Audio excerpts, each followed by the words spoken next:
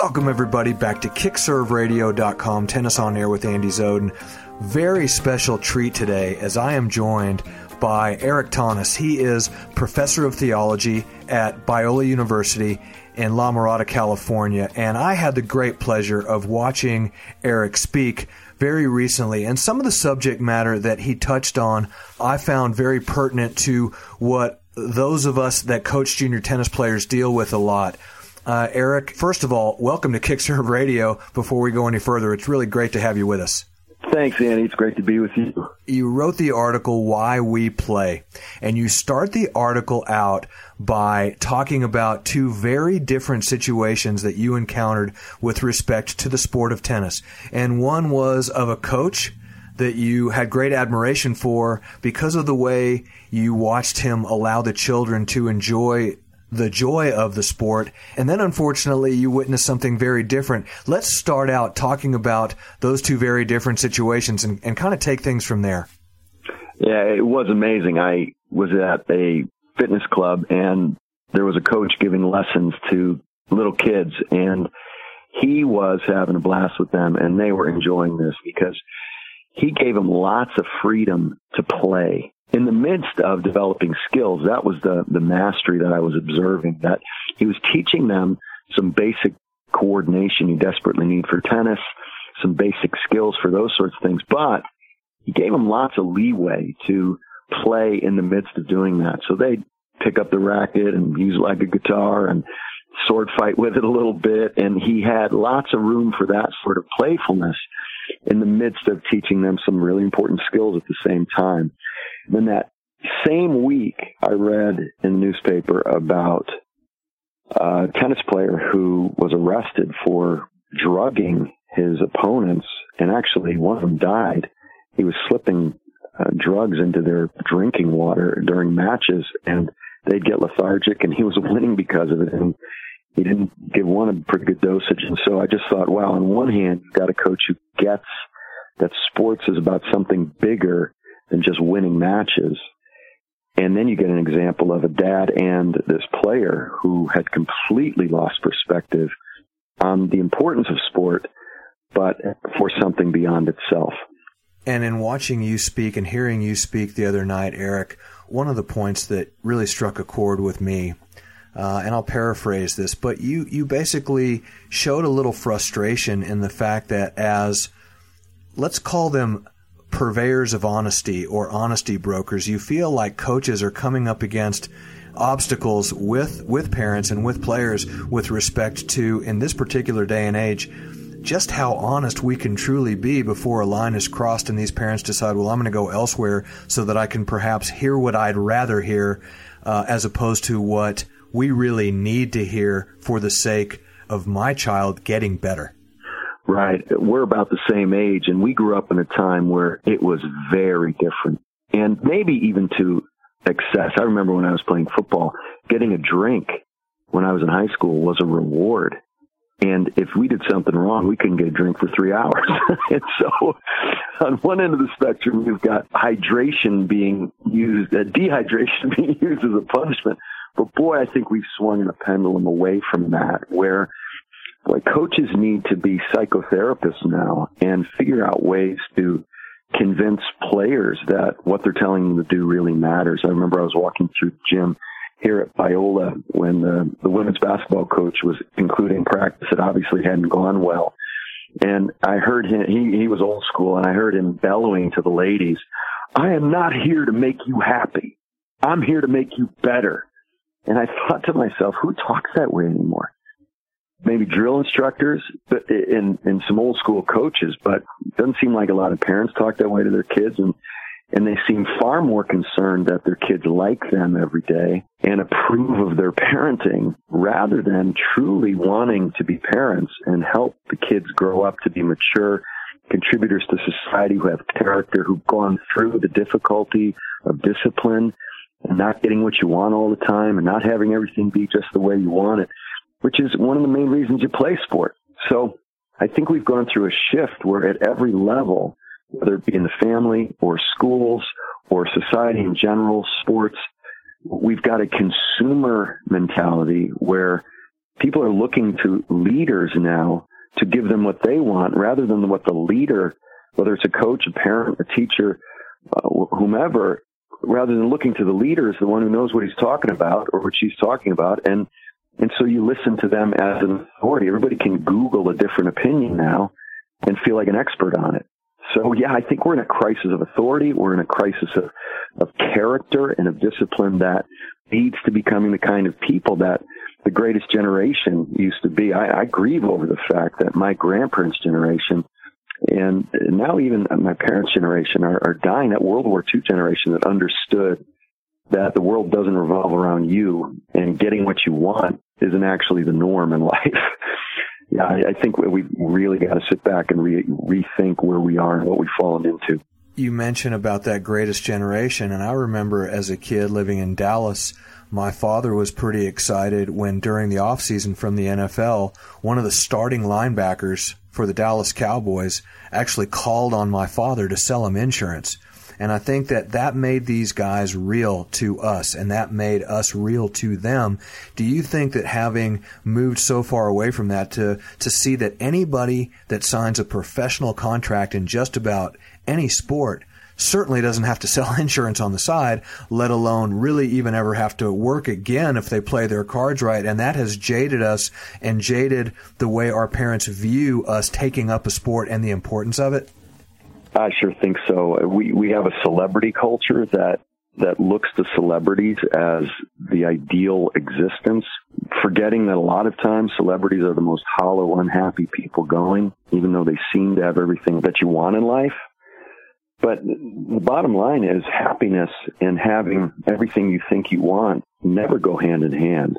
And so I do think having to work really hard for what you get and not always getting your way is one of the most important things in life. And for us to think, well, why am I doing this in the first place? If I'm playing a sport to become a professional, to establish some lifestyle, rather than to become a better person, to becoming a person of discipline and character and integrity and toughness and perspective in life and dealing with failures, if that's not the reason I'm playing a sport, that's a pretty fleeting goal that I have just to accomplish something or even win. So those bigger ideas, those character, become a better man or woman, become a better contributor to society as a pastor and a Christian theologian, to honor God and please Him with the way I do this.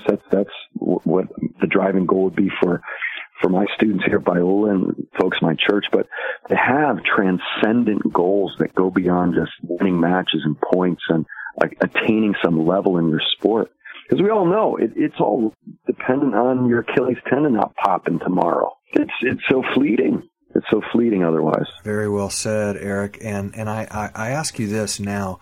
One of the things that I don't think people prioritize highly enough is how sports can strengthen and build the relationship between parent and child, when in fact we're in a world where that oftentimes destroys that relationship, and the parent is too pushy, and the child not only resents the sport as a result, but they resent their parent. What advice would you have for parents with respect to avoiding that and making sure that that sports relationship that they have is used for the sake of building that relationship, and that, you know, when my dad's 65 and I'm 40, we're still going to NFL games together on Sunday and wanting to hang out? Yeah, again, I think it's perspective. We've got to be giving parents and kids perspective on what this is all about, that it is about who we're becoming. It's about deepening relationships. I don't think there's been anything better than war for overcoming things like racism. When you're playing football or playing a sport and you have a teammate and you have a common opponent or enemy, you don't care what color that guy is. You want him to help you not get your head taken off by that defensive tackle across the way. And so it's just amazing how relationally bonding sports can be if you keep things in perspective. But if the sport or winning or attaining some level of success in that sport becomes an idol, it becomes a god to you, well, you lose perspective, and now reality's out the window. So I coached football for quite a few years, and it was very rare I had a parent who I thought was helping their kid think realistically about where they were as an athlete, where they were and how much further they had to go. I mean, parents by default tend to say, well, my kid should be starting, or my kid should have made the all-star team, rather than suggesting, son, you have some work to do. You know, your foot quickness isn't where it needs to be. And that kid ahead of you who made the team instead of you, he's actually better. And let me tell you why. And we can work on it to get better. So we need to encourage, but we also need to be realistic and not assume that every time our kid gets fouled in basketball that the ref was wrong. And when the kid doesn't start, that the coach was wrong. And so the parents align themselves against the other authority figures in the child's life rather than aligning themselves with those authority figures and teaming up with those coaches and leaders and teachers to help that kid grow into the man or woman that God created him to be. Where does a parent go, Eric, to find the knowledge? Let's say you're a kid who's a great athlete, you've been playing a sport for a while, but your parent didn't have the benefit of learning the things that you are being taught right now, yet that parent's paternal or maternal instincts is one thing and one thing only, and that is, I'm going to advocate for my kid the best way I know how, but then it ends up not being what you're describing, which is sitting down and explaining some difficult and brutal truths to their child. Where do they go to be coached up themselves, in your opinion? Yeah, I think we need to create a subculture in our families that has the kind of perspective and resilience and big picture of life. You can't just apply it to certain portions of your life. So it really becomes a way of viewing the world, because a sport is just a little laboratory for life. It's actually a world of make-believe. We're going to act like these rules exist. We're going to act like this little area we've created to play, and we're going to enter this world of make-believe with imagination and competition and playfulness, and we're going to seek to see it as a laboratory to become better people. And so I think your family needs to become a place where that perspective is operative. And then that applies to everything. It applies to jobs. It applies to mowing the lawn. It applies to doing your chores. It applies to the way you approach school, and everything. And so, now as a Christian theologian, as a pastor, for me, it's glorifying God. It's living for His glory to become the man He created me to be, someone made in His image. And so that's the driving motive in my family. That's what I'm trying to get my kids to think about all the time. Why do you treat people with respect?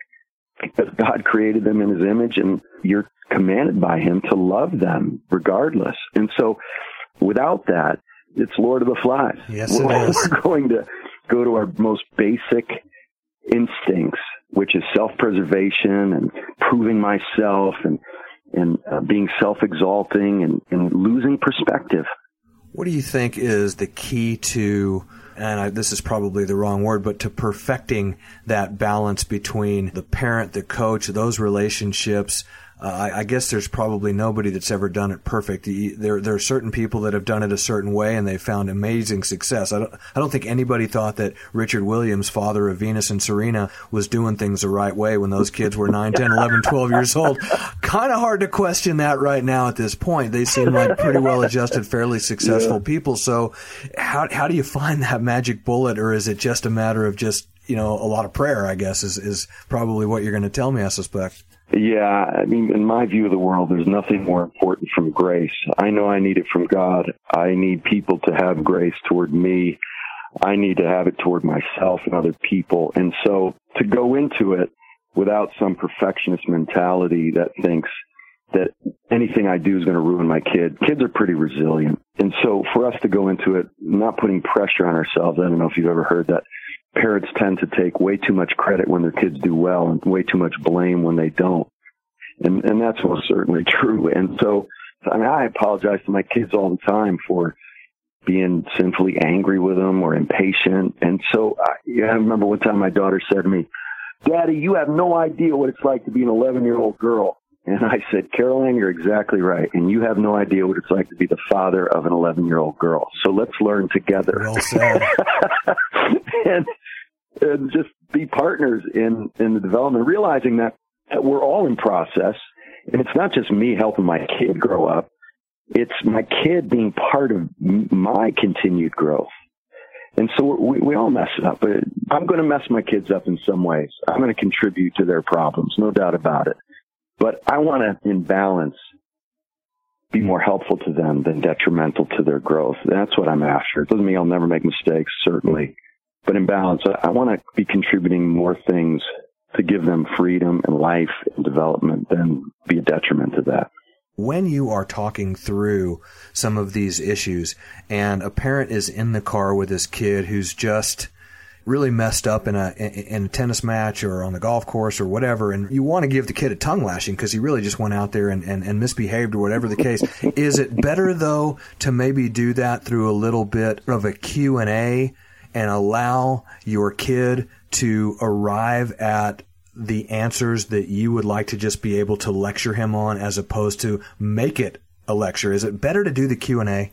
Oh, Andy, I think you said that is just perfect. I couldn't agree more. That sometimes I think it's helpful not to say anything. Just get in the car and say, hey, where do you want to go to eat? But some parents feel like they got to break down the film and even be a second coach. The beauty of being a dad or a mom in that situation is you don't have to be the coach. He's got a coach. Let the coach coach. You get to be the dad. And how great is that? That, yeah, you can be part of giving some perspective if the kid seems to be helped by it or want it. But the great thing about being a dad is you don't have to be breaking down a film. You don't need to be the one sharpening everything. And if the coach is doing something differently than you, fine. Let him be the coach. And instead of needing to micromanage everything and take the joy out of it and lose perspective. And when I was coaching, and I say to my kids when it comes to sports, look, you need to know the difference between having limitations, making honest mistakes, and having some character issues we really need to look at. And see, as a dad, that's what I want to focus on. And I always say to my kids, and when I was coaching, I used to say this too, there are 3 things I will not tolerate: being stupid, being lazy, and being selfish. If you just aren't too quick, if you need to develop a certain skill, if your head for some reason wasn't in the game this time, well, that's different than having character issues we need to talk about because you're just really selfish to your team or something. But aside from those things that I don't even need to get to right away, I could talk about that 2 weeks later and bring that up and say, hey, remember the time you just shot the ball every time you got it, or you just showed real laziness and didn't give your best to your team? Well, I'll talk about those things. But as far as the game, I'm free. I don't need to be the coach. The kid has a coach. It sounds like, if I'm reading between the lines here, take the emotion out of it. Let that settle down and let the heat lamps, come off that situation before you try to address it. Eric, I want to tell you before we close out that I was very, I found it to be a treat to get the opportunity to listen to you speak the other night, and I hope this is something that we can do from time to time, and I want to let my listeners know that I found such tremendous value in you. You're a man of great honor, great integrity, and great wisdom, and I want to be able to expose some of the people that I'm able to touch to your words of wisdom, and I think tonight was a great start. So thanks so much for taking the time, and I really do look forward to doing this from time to time. And it's my privilege. Thank you.